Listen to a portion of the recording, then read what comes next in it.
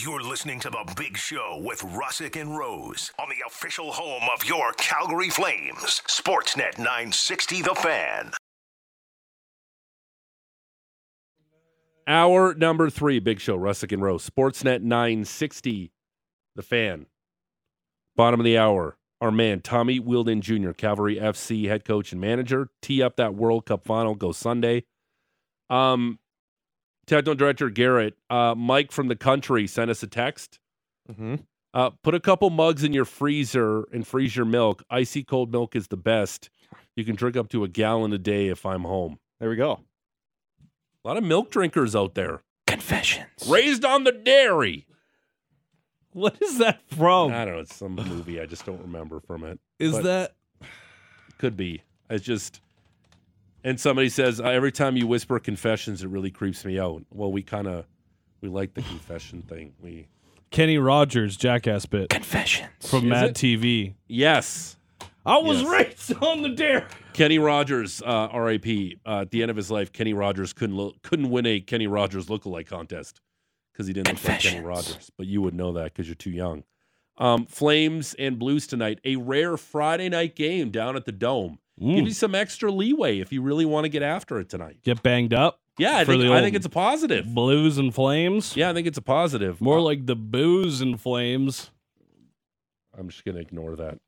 By the way, we're coming to you live from the Doug Lacey's Basement Systems downtown studio. The voice of the Flames on Sportsnet 960 The Fan is Derek Wills. We say good morning to Derek. Derek, how are you? Good morning, guys. I'm all right. How are you? We're good. First of all, do you have a holiday confession for us? Something during the holidays that really rubs you the wrong way, gets under your skin a little bit? Is there anything that Derek Wills doesn't like around the holidays? Let me give that some thought. Okay, we'll revisit that at the end of the interview. Yeah, because I love Christmas. I absolutely love Christmas. It's my favorite time of the year. So not a lot bugs me at this time of the year, but I'll come up with something. How early do you put up your tree? Because we're hearing a lot of U.S. Thanksgiving on the text line. Yeah, I usually put it up last week of November, but Okay. My girlfriend wouldn't let me put it up that early this year. So Oh, wow. we waited until the first week of December, and I don't know if anybody else listening ran into this problem. So we've got a beautiful fake tree upstairs, which is in the front window of the house, and it looks beautiful. It helps everybody with their Christmas spirit. But I like a real tree. I like the experience of going and finding a nice real tree. And normally I've got pretty good luck finding a beautiful tree. This year, not so much. I went to like 3 or 4 different places, and this is like the Charlie Brown tree that I've got. I've got to post a picture on social because it's honestly the ugliest Christmas tree I've ever seen. Like, I had a hard time finding places to hang ornaments because there are so many holes in the tree. It's just, so I laugh. Maybe that's my pet peeve, is that I couldn't find a good Christmas tree this year. But you know what? You can laugh at it and just make the best of it, right? Confessions. I like it, Derek. Talked about one-goal games with the Flames. 18 one-goal games leads the NHL. 11 one-goal losses so far for Calgary. Again, leads the NHL. Is that a stat we're making too much about or not enough? No, I think it's a really important stat because I really think that this team was built to play in and to win those one-goal games. And the good news is they've been in almost every single game they've played in this season. The bad news is they haven't won enough of those one-goal games. And you even look at Wednesday's game, and you're down 2-0 early. You battle back, take a 3-2 lead. They tie it up. You go to overtime and eventually the shootout. You fall behind 1-0 in the shootout. And, Dylan Dubé and Michael Backlund were the Flames' second and third shooters. They both basically made the same move, and they both missed a half-open net. So it was an opportunity to at least extend the shootout, if not win the shootout, and pick up that extra point. And there have just been too many missed opportunities. But again, the good news is they're in almost every game. They just have to find a way to win more of those one-goal games, because I really do believe that they're a team built to play in them. That's always been Darryl Sutter's MO. win 2-1, 3-2 type of games. And the Flames' magic number this season, now it wasn't on Wednesday, but in most of the games, their magic number has been 3. If they can score 3, they're going to win way more than they lose. And they've won way more than they've lost when getting to 3 this season, but they haven't gotten to 3 enough. So, for me, it's about really bearing down and burying those opportunities that they're getting and probably finding ways to create more opportunities. Their shot volume's good, but I would say lots of pucks to the net, but not enough bodies to the net to create those second and third chances. So whether it's one more save by Jacob Markstrom or Dan Vladar or one more goal by somebody, I think that's really the key moving forward. But I think they've got it in them. You look at this, and it's not necessarily a knock on the guy. Nothing has necessarily gone to plan this year, but Elias Lindholm is currently leading the Flames in points, and he's on pace for only 63 points at the end of the season. We're talking about one-goal games. How much of those could be turned into wins if you look at some of the guys who last year were producing points like crazy, Lindholm, Huberdeau, and this year are below a point-per-game pace? Is it as simple as saying these guys got to get right and start producing, and then things will turn around? Well, I cut Elias Lindholm a lot of slack because I know his points aren't where they were last season, but he's been one of their best players. Didn't get off to a great start, but once he turned the corner, he started to play at that Selke Trophy level again. And you have to remember that he had a great year, but he lost 2 40-goal scorers and 2 100-point producers. His left winger, Johnny Gaudreau, and his right winger, Matthew Tkachuk. So this has been a process for him. He started the season playing on a line with Jonathan Huberdeau and Tyler Toffoli, and then Daryl Sutter broke up that line and the rest of his lines. But now he's put those guys back together. And I don't think that there was instant chemistry there. And I talked to Jonathan about it on Wednesday. He didn't feel that instant chemistry either. So it's been a process of them, building that chemistry and figuring out that timing. And, Jonathan Huberdeau, for me, is a guy who had really started to come, and he had 9 points in 9 games going into Wednesday's game, and I thought he had a rough night on Wednesday, but he's a player who has the ability to be a game breaker. Had 30 goals and 115 points last season, so Flames definitely need some more offense from him, but he's not the only guy. There have been a lot of inconsistent players to this point in the season, but the Flames are tied for the second wild card in the Western Conference. I wouldn't say that they've hit rock bottom because that sounds bad, but I think they have the ability to play a lot better individually and collectively than they have to this point in the season, and that's kind of what I hang my hat on. I think this team's going to keep getting better as guys get more comfortable and more confident. Derek, at what point, though, do the Flames and Daryl Sutter go, we got to cut our losses here? The chemistry's just not there between Huberdeau and Lindholm. I think it's starting to be there. I really do. And you're starting to see that a little bit on that first power play, which really looked static and stagnant for a while. They just weren't moving around enough. They were very easy to defend. But that's another thing that I talked to Huberdeau about on Wednesday is that power play. And he talked about the importance of some movement to kind of break up that box. And the power plays looked a lot better and been a lot more productive of late. And I think, quite often with your top guys who are on that power play, if you start to have success on the PP, then that carries over to 5-on-5. It helps build the confidence. So I think they're starting to build some chemistry. And, on paper, I do think that line is the right line because you've got one of the best passers in the game in Jonathan Huberdeau. And then you've got, in my opinion at least, the Flames' 2 best shooters, and Elias Lindholm and Tyler Toffoli. At least they're 2 best shooters at forward. So, theoretically, it should work. I think it's taken a little bit longer than those guys would like and that the team would like and that the fans would like to really come together. But I don't know what else I would do. I guess you could try Nazem Kadri with Jonathan Huberdeau and Tyler Toffoli, but I like him between Dylan Dubé and Andrew Mangiapane, and I feel like those guys have been playing well. So I would be patient with the top 3 lines right now. Doesn't mean that Daryl Sutter will be, but he's given them a fairly long leash here, so I think he sees some promising signs as well. What needs to happen for Matthew Phillips to get back into this lineup? Well, I think there's going to be a bit of a rotation. I would not be surprised if Milan Lucic was back in tonight.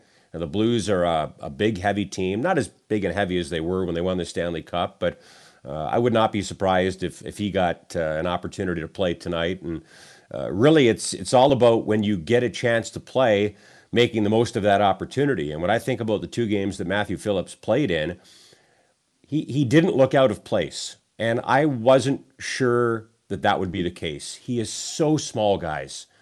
But I give the kid credit because he's done it his whole life.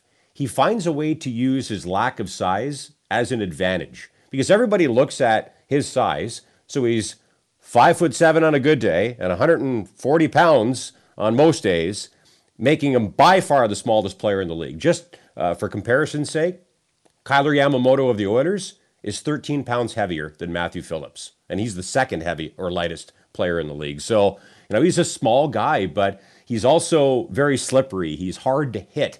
I can't remember who it was that said it. Might be the late Brad McCrimmon said it back in the 1980s. He said, trying to hit Wayne Gretzky is like trying to hug fog.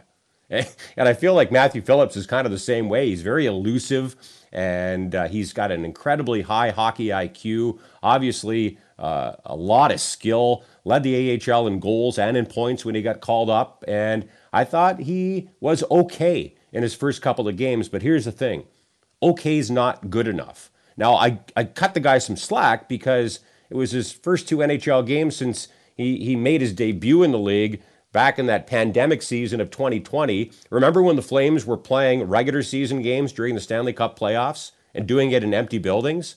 That's when Matthew Phillips made his NHL debut in a meaningless game at the end of the season versus the Canucks. So, these 2 games have been a completely different experience for him than that one was. And it's probably going to take him some time to get adjusted to the differences between the AHL and the NHL. Everything is more structured. Everything happens faster. And that takes time for guys to figure out. But, he's always figured it out. So for him, when he gets back in, and maybe that'll be tonight and maybe it won't be, he just has to find a way to positively impact games. And one area where I think he can do it, fellas, is on the power play.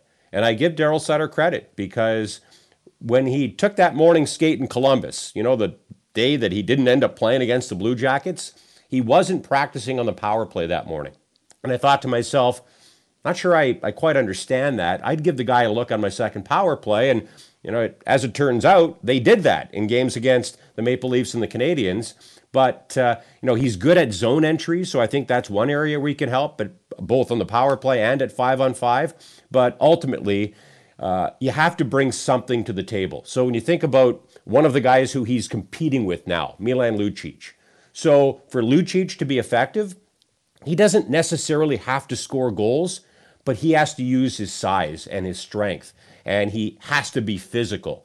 Phillips can't be that. So Phillips has to contribute offensively. So when he gets in, he's got to find a way to chip in some points, some goals, some assists, whatever. I think that's how he stays in, and when he gets back in, that's what he's probably going to have to do to hold a spot in the lineup and on this roster. Otherwise, he'll probably be heading down the hallway to the Wranglers again. Derek Wills is the radio play-by-play voice for your Calgary Flames right here on Sportsnet 960, joining us here on the Atlas Pizza and Sports Bar guest hotline. It's the Big Show, Russick and Rose, Sportsnet 960, The Fan. Derek, I've been really impressed with Zohorna's play. I know the ice time is obviously limited, but I think he's made an impact here, especially in that game against the Canucks. I thought he's made some nice plays. Is there a chance here that this guy's 26 years old, that maybe this guy's just a late bloomer and maybe he'll figure it out here finally at the NHL level? Yep, absolutely. I have been impressed as well. And the crazy thing, George, I spent 13 years in the AHL, and I know early in my tenure, I always wondered why, whether it was the Oilers or the Canadiens, whoever the Bulldogs affiliate was at the time, why they didn't call up the Bulldogs' best player when they needed someone to play in their bottom 6 or to play on their third pairing. Why don't you call up the best guy? Well, because the best guy might not be the best fit. And I would say it's actually fairly rare that a player who is a first liner in the AHL can be an effective fourth liner in the NHL. But I would say Radim Zohorna is one of the exceptions to that rule. He has some skill. So that's why he can play on the top line for the Wranglers. but he has size, 6'6", 220.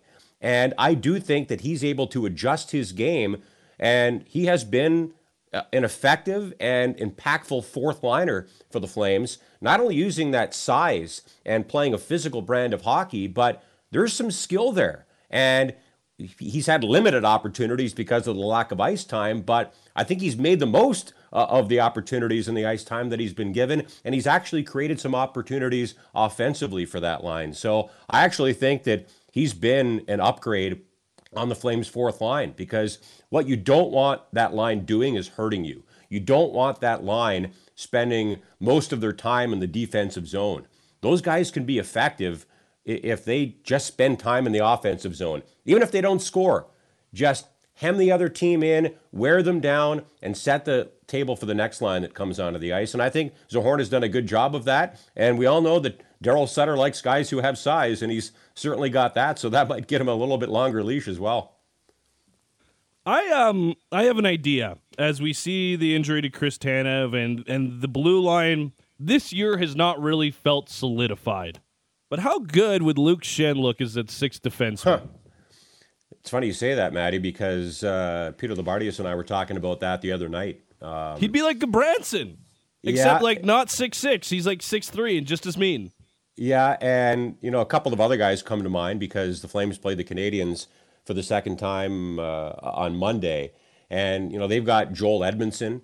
He didn't play in the game, but they've got David Savard. They've got some of those big, heavy guys who fit in really well at a third pairing because of their size and their strength and their physicality, and they're just hard to play against, kind of like Eric Goodbranson. And there's been talk for months now that the Flames' top target, if they're to make a trade, is a top 6 or top 9 winger who can score. Well, those guys are expensive, and top 4 defensemen are expensive, but you can get a Luke Schenn type. I'm not saying that Luke Schenn would be the guy, but you can get that type of player for a much more reasonable price, both as far as what it would cost to acquire him from a team and what his salary costs would be. So I think if the Flames get to the point where they don't think Oliver Kylington is coming back this season, I think they're going to have to make a move for a defenseman. And when they're healthy, I love their top 5. I really do. And I think the top pairing of Noah Hannafin and Rasmus Andersson, they're really starting to play at a high level. And then on that second pairing, you've got Mackenzie Weegar and Chris Tanev when he's healthy. And then I'm not sure there's a better number 5 defenseman in the league than Nikita Zadorov. So the top 5 when healthy, I love it. But it does feel like they're missing that number 6 guy, doesn't it? And if they could put another pairing together like the one they had last season with Zadorov and Goodbranson, I think they'd be a better team. And I don't think it's out of the realm that the Flames could target a Luke Schenn type of player. And who knows? If the Canucks fall off and decide to start moving guys, maybe he becomes available, because I do think he'd be a really good fit here. And my kind of just to follow up on that point would be, you've got Chris Tanev, who we don't know how long he's going to be out now. You hope he's back sooner rather than later. But I would argue that he didn't always look 100% healthy, even when he was playing in the first 30 games of the season. So over the last 10 days, I have kind of convinced myself that the Flames, if they're going to make any move whatsoever, it should be for a depth defenseman sooner rather than later to kind of try and solidify things. Just because, as much as I love Michael Stone, if he's an everyday guy, his play does start to dip a little bit after kind of that 5th, 6th, 7th game in a row. But I don't know. That's just the way I see it. If you can solidify this blue line, I think it would alleviate a lot of the problems for this team. Yeah, and I don't know if you guys heard what Daryl Sutter had to say about Luke Schenn on Wednesday. Big fan. Yeah, big fan. And that goes a long way as well, because as we've learned with Daryl, if he trusts you, then you're probably going to get plenty of opportunities to play. So we'll have to wait and see how it plays out. But you're right.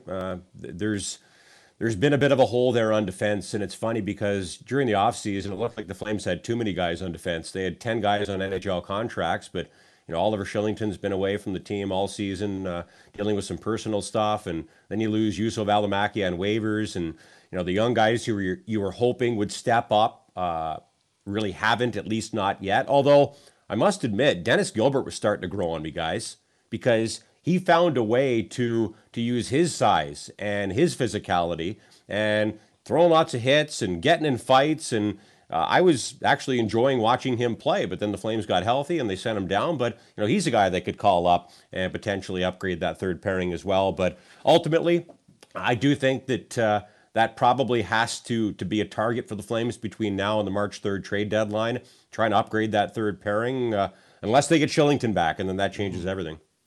I know that you are no stranger to trudging through the snow after a late Flames game on your way back home to Cochrane.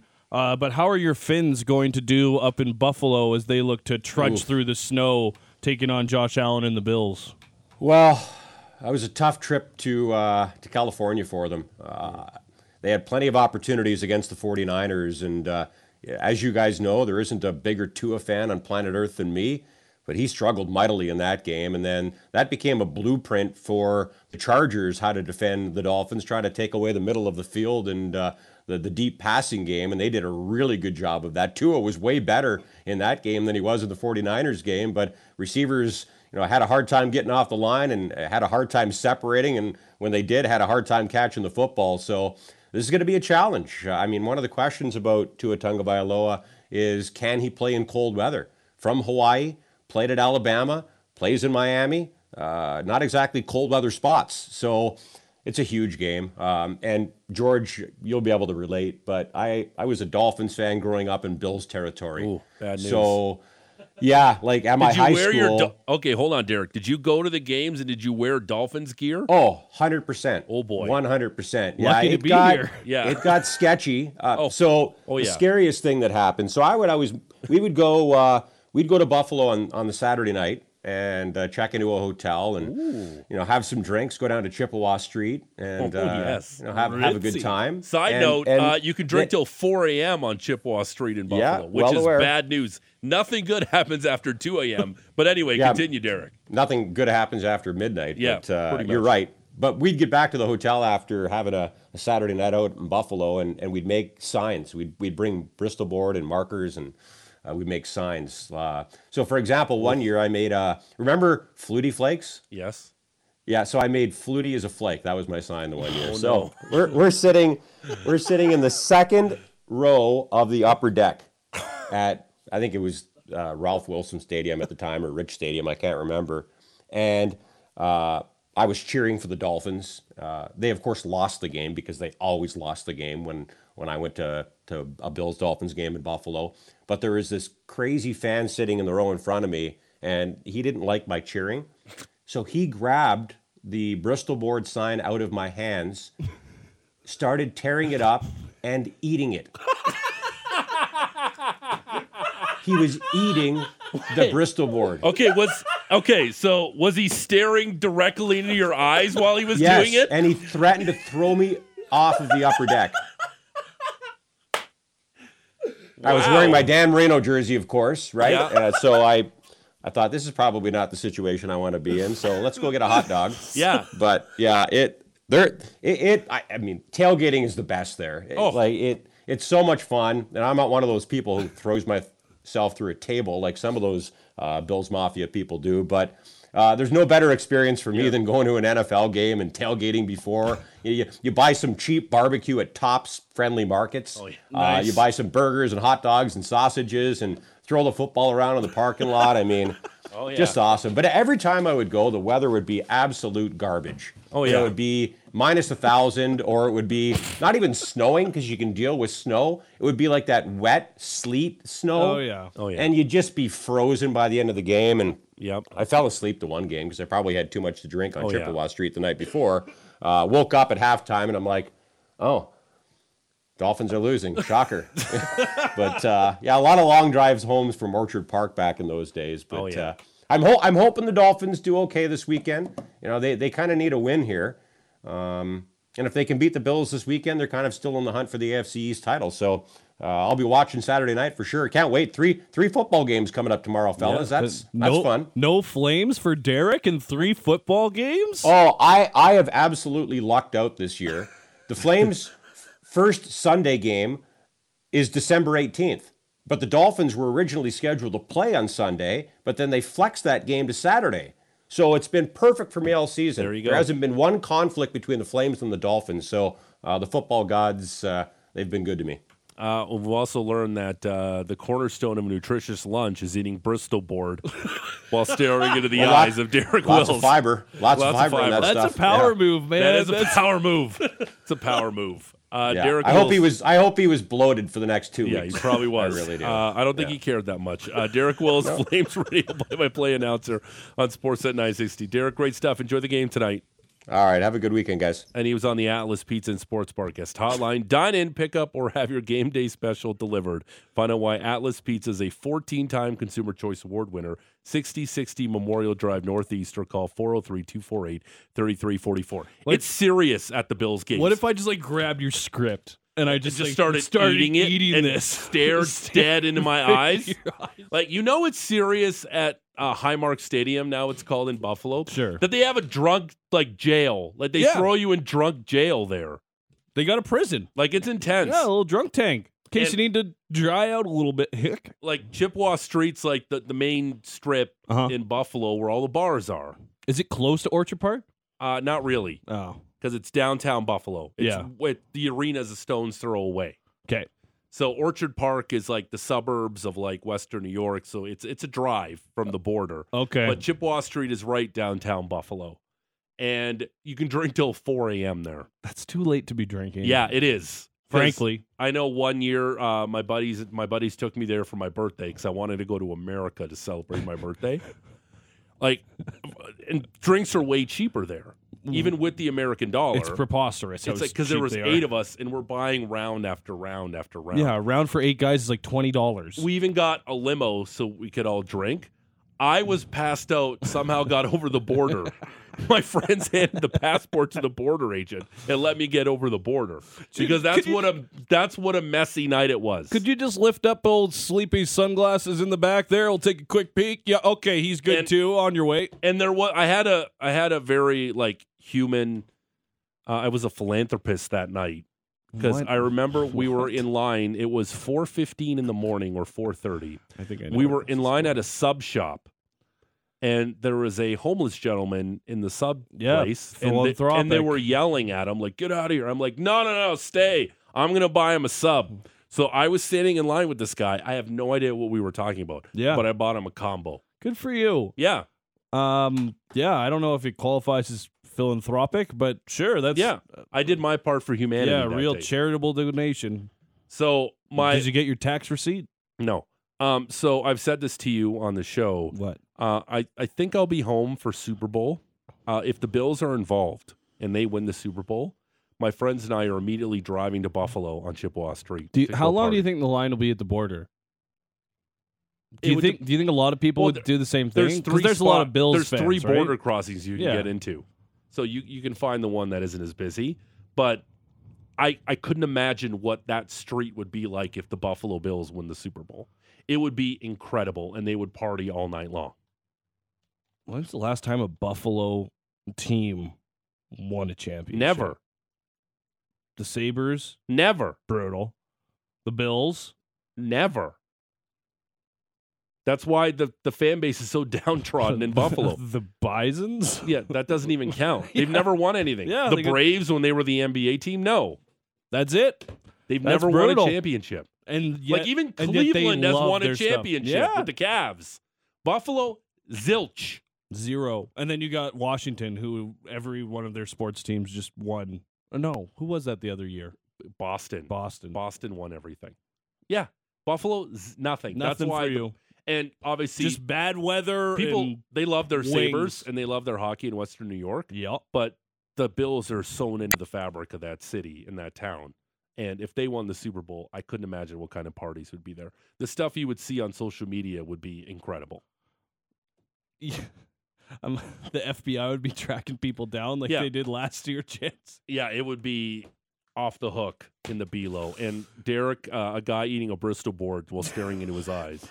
It's probably the best thing I've heard all week. So good. All right, Tommy Wheeldon Jr., straight ahead, Calvary FC head coach and manager, will tee up the World Cup final. And I'm going to tell you about a new book. He's eating paper right now. I'm going to tell you about a new book that's coming out that may be a little far-fetched. We'll do that to wrap up the show. You have such a weak gag reflex. It's the Big Show, Russick and Rose, Sportsnet 960 The Fan. You're listening to The Big Show with Russick and Rose on the official home of your Calgary Flames, Sportsnet 960 The Fan.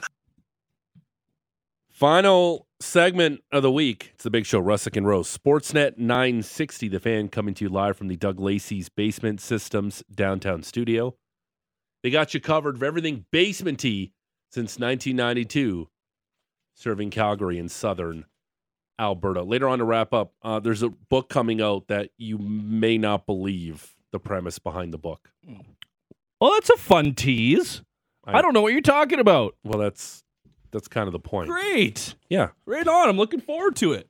He's been fantastic during our World Cup coverage. Our man, Tommy Wheeldon Jr., Cavalry FC head coach and manager on the Atlas Pizza and Sports Bar guest hotline to tee up the World Cup final. Tommy, good morning. How are you? Good morning. Yeah, looking forward to the final, to be honest. I don't know about you guys. Oh, yeah. It's with all due respect to Morocco, and I think it was a great story, the first African nation to get to the Final Four. But France and Argentina is way more mouth-watering here, Tommy.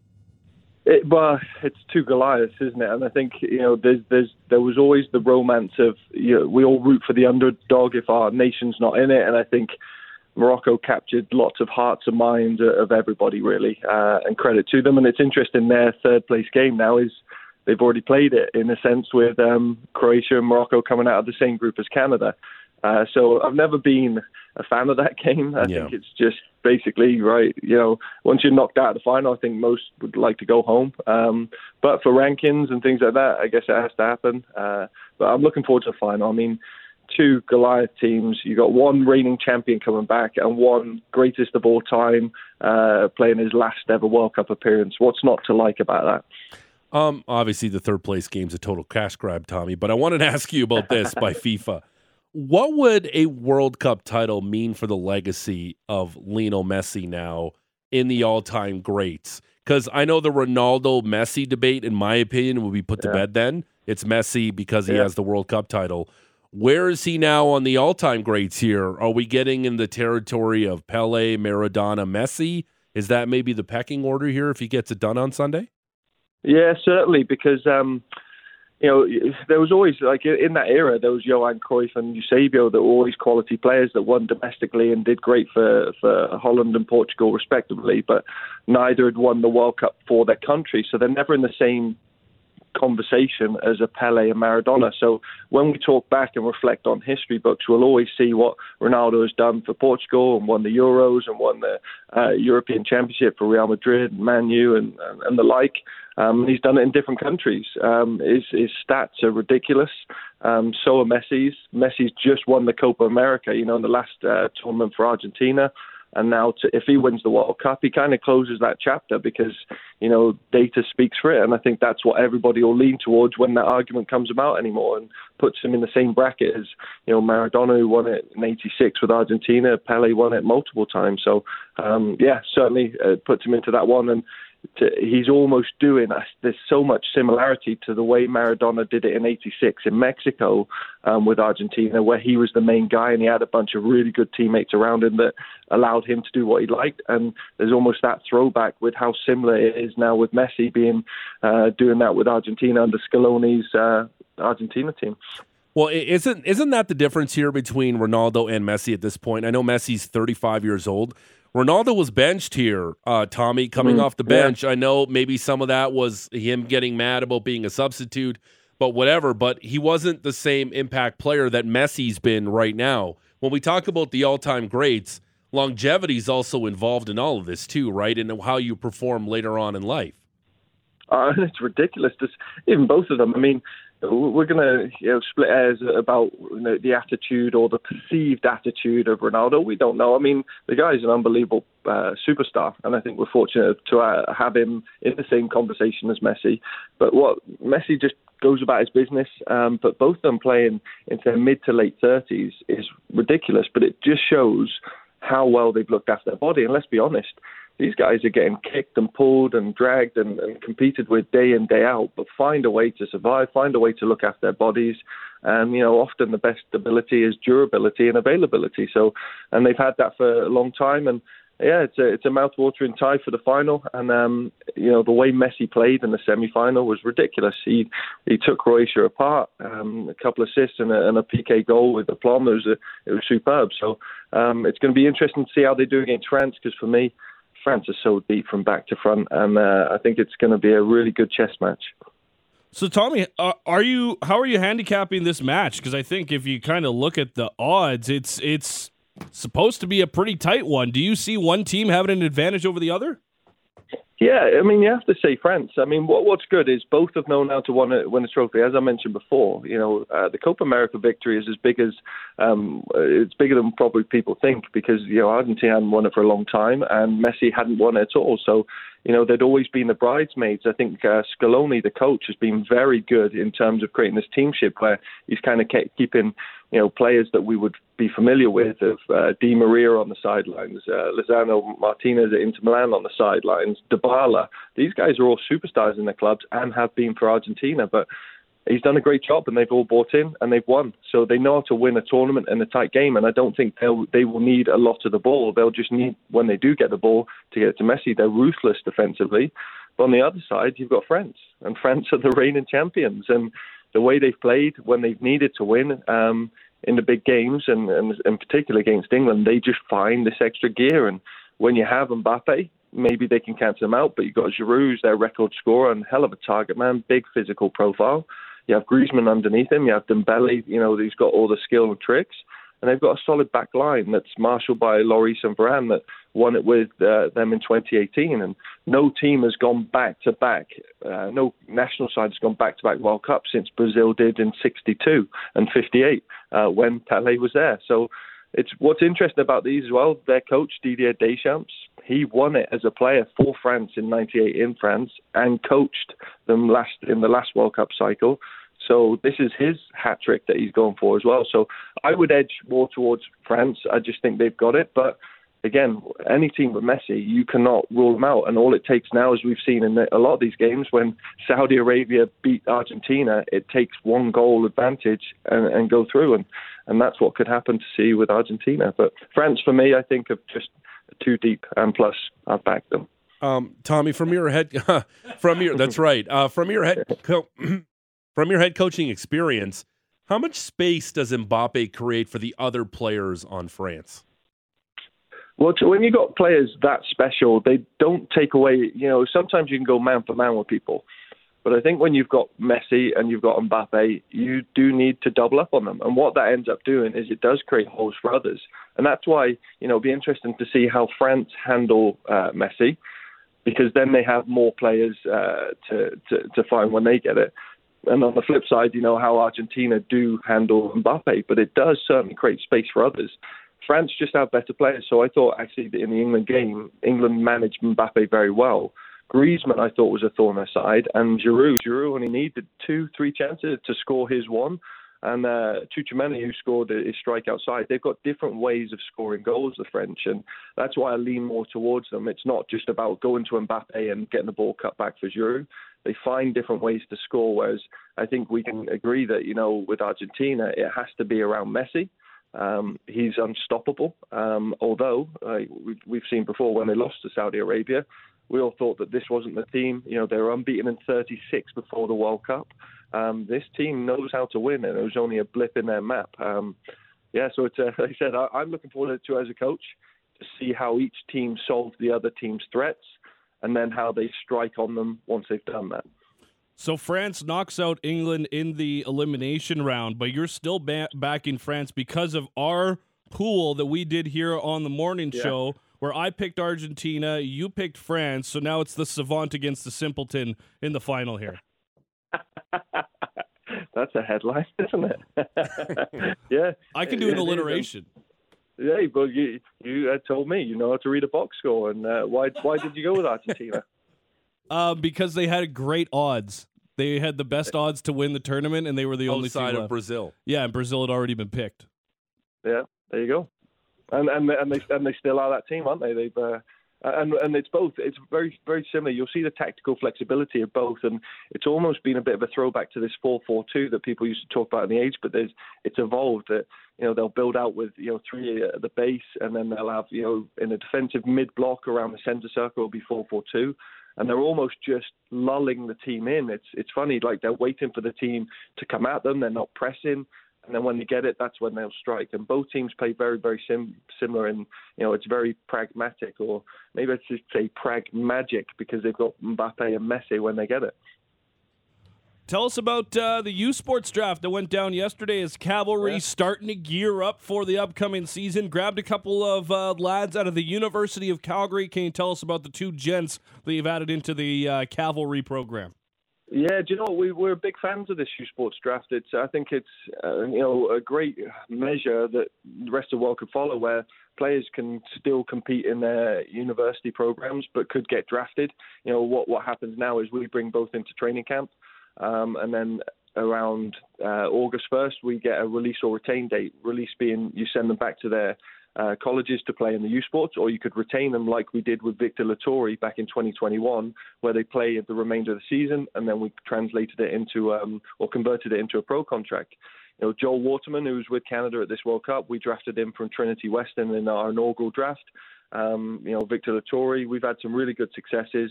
The Kaiser brothers have played for us as well, coming out of UBC. We like to select boys out of the Mount Royal program here as well under Ryan Jackie, and this time we've gone with 2 lads out of the UFC under Brendan O'Connell. And I think what they've done is they've put their players at young Willie O'Marinier as a powerful, athletic, technical, left-sided player. They could play at fullback or winger. We think he's somebody that we've known for a long time through the Calgary Foothills program. And then with Eric Kobza, he's a player that's done very well in his last couple of seasons for the UFC, but also has professional experience already in Poland. So hopefully that converts when he hits the ground with us in training camp. And he's a player that can play at centre-back or centre midfield. And having that versatility is good when you're looking at depth players. So we're excited. I think it's important to grow your own and shop local. I think Calgary has had a destination for, I think, the most amount of draft picks. So it shows good promise that the clubs around this city are doing a great job, and hopefully we can kick on with them. Tommy Wheeldon, Jr., Calvary FC head coach and manager. Tommy, thanks for this. Enjoy the match Sunday. We'll talk Monday to wrap it up. Sound good? Sounds great. Okay, all and right. then we'll be going for a lunch either way. So it's either Matty or it's me that's right. wrapping all the rewards, right? Eating for free. We will discuss or you can that eat on Monday. buffets. I think they're great out there, aren't they? Especially this time of year. We might do that too. We will we'll hammer those details out on Monday. Enjoy the match, Tommy. Thanks for this. All right, thanks, guys. Appreciate you. And there's Tommy, brought to you by the Atlas Pizza and Sports Bar Guest Hotline. Dine in, pick up, or have your game day special delivered. Find out why Atlas Pizza is a 14-time Consumer Choice Award winner. 6060 Memorial Drive Northeast, or call 403-248-3344. There's a book that's coming out that seems a little far-fetched. Okay, tell me. You tease this. I'll tell you after Alex Brody gives us our soccer report. Of course. All right, this soccer report is brought to you by CertainTeed, the pro's choice for roofing, siding, drywall, insulation, and ceiling systems. CertainTeed Pro all the way. So we've teed up the final, and now we know what to expect from Tommy. I wanted to use this report to quickly take a look back at the tournament with some fun facts. First off, through 62 matches, we've seen a total of 163 goals. That is an average of 2.62 goals per game. In 2018, there was 169 goals, and in 2014, we saw 171. Still two games to go, so technically there's a chance we see more. Just interesting to see a bit of consistency. And even more interesting, we've seen 6 0-0 draws at the tournament, 7 if you include the Morocco-Spain match that went to penalties. In 2018, there was just 1 0-0 draw across the whole tournament. Going all the way back to day 1, Qatar became the first host in tournament history to lose their opening match after they fell to Ecuador 2-0. And Argentina have never lost a World Cup semifinal before. They extended that run and have now featured in that stage of the tournament 6 times. They've won it twice. They're also only the 5th team ever to reach a World Cup final after losing their opening game. And Argentina and Netherlands set a record for the most yellow cards given out in a match with 18. And some quick Canada facts for you. With their first appearance since 1986 and first goal at the tournament ever, Canada became the 76th team to score in the tournament's history. And Canada's Alphonso Davies still holds the record for the fastest goal at the tournament this year. Although still two games to go, Fonzie's record stands at 67 seconds with his goal against Croatia, although it doesn't crack the top 10 in tournament history. This Soccer Report is brought to you by CertainTeed, the pro's choice for roofing, siding, drywall, insulation, and ceiling systems. CertainTeed, pro all the way. All right, thanks, Alex. Quick thanks to our friends at Massage Heights who dropped by to say hello. Yeah. Brought us some goodies. Big thanks to them. We'll take them up on their offer for a quick massage. Thanks to our good friends at Massage Heights for the little Christmas gift. All right, before we go here, got a couple minutes. You and producer Alex Garrett as well, you're all a little too young to remember the insanity that was the O.J. Simpson trial. Yeah, I watched the series that came out during the pandemic on it, and that was a bit of a crash course, but certainly didn't But you weren't around. I was not enthralled in the right, and it was weeks and months of coverage. Yeah. Every night led the news. Well, now there's a new book coming up. Titled The Sealed Envelope, Who Framed O.J. Simpson for Their Murders, How They Did It, and How They Got Away with It. I thought we sorted it all out. No. According to RadarOnline.com, the book claims, quote, it's all premeditated move so the Browns can continue to live in a home owned by O.J. Simpson. The claim is the former football legend was preparing to repossess and liquidate after a failed reconciliation between him and Nicole Brown Simpson, stating that framing him would put a permanent stop to their eviction as he was the deed holder on their house. The authors allege that the Simpsons divorced in 1992, and it spelled the beginning of the end for both the Browns' dependency on Simpson's financial assistance as well as their stay in a house owned by him. So the book claims that Lou and Judith Brown, along with sisters Denise and Tanya, orchestrated, quote, a carefully planned murder plot to kill their daughter and their friend. Oh, and there's more. Oh. The book also states that Marcia Clark, the district attorney's office, were also in on the scheme. Really got the tinfoil hats out for that one, hey? Yeah. Yeah, that's... I can't. Tough pill to swallow. I remember when the verdict came out, I was in high school, and I literally had to get out of class because I had to go watch the verdict. I just left my math class and go, the verdict's going to happen. Yeah. Peace out. Whatever you got to do, whatever, discipline you want. I got to go see this piece of history. 6 divided by 3 is 3 or whatever. Who cares? But this new book claims it was the parents of Nicole saying, oh, no, we got to keep our house. Let's murder our daughter. Now's a good time to drop that book. Probably not going to be on your holiday shopping list. No, it won't be. No, I'll tell you that for free right now. I don't think there's anything more cringy than O.J. Simpson giving fantasy football advice on Twitter. Oh, that's always good. I do not follow him. I try not to, but he sneaks into the algorithm every once in a while. All right, that's it for us. That's it for us. Maddie, I'll see you next year. Hey, George, I'll see you next year, pal. I'm doing shows from home next week. We'll be on. Looking forward to that. Big thanks to Garrett who pinch hit. Patrick Dumont's back next week. Alex will be back behind the board. Have a great weekend. We'll talk to you Monday. Bye. Bye.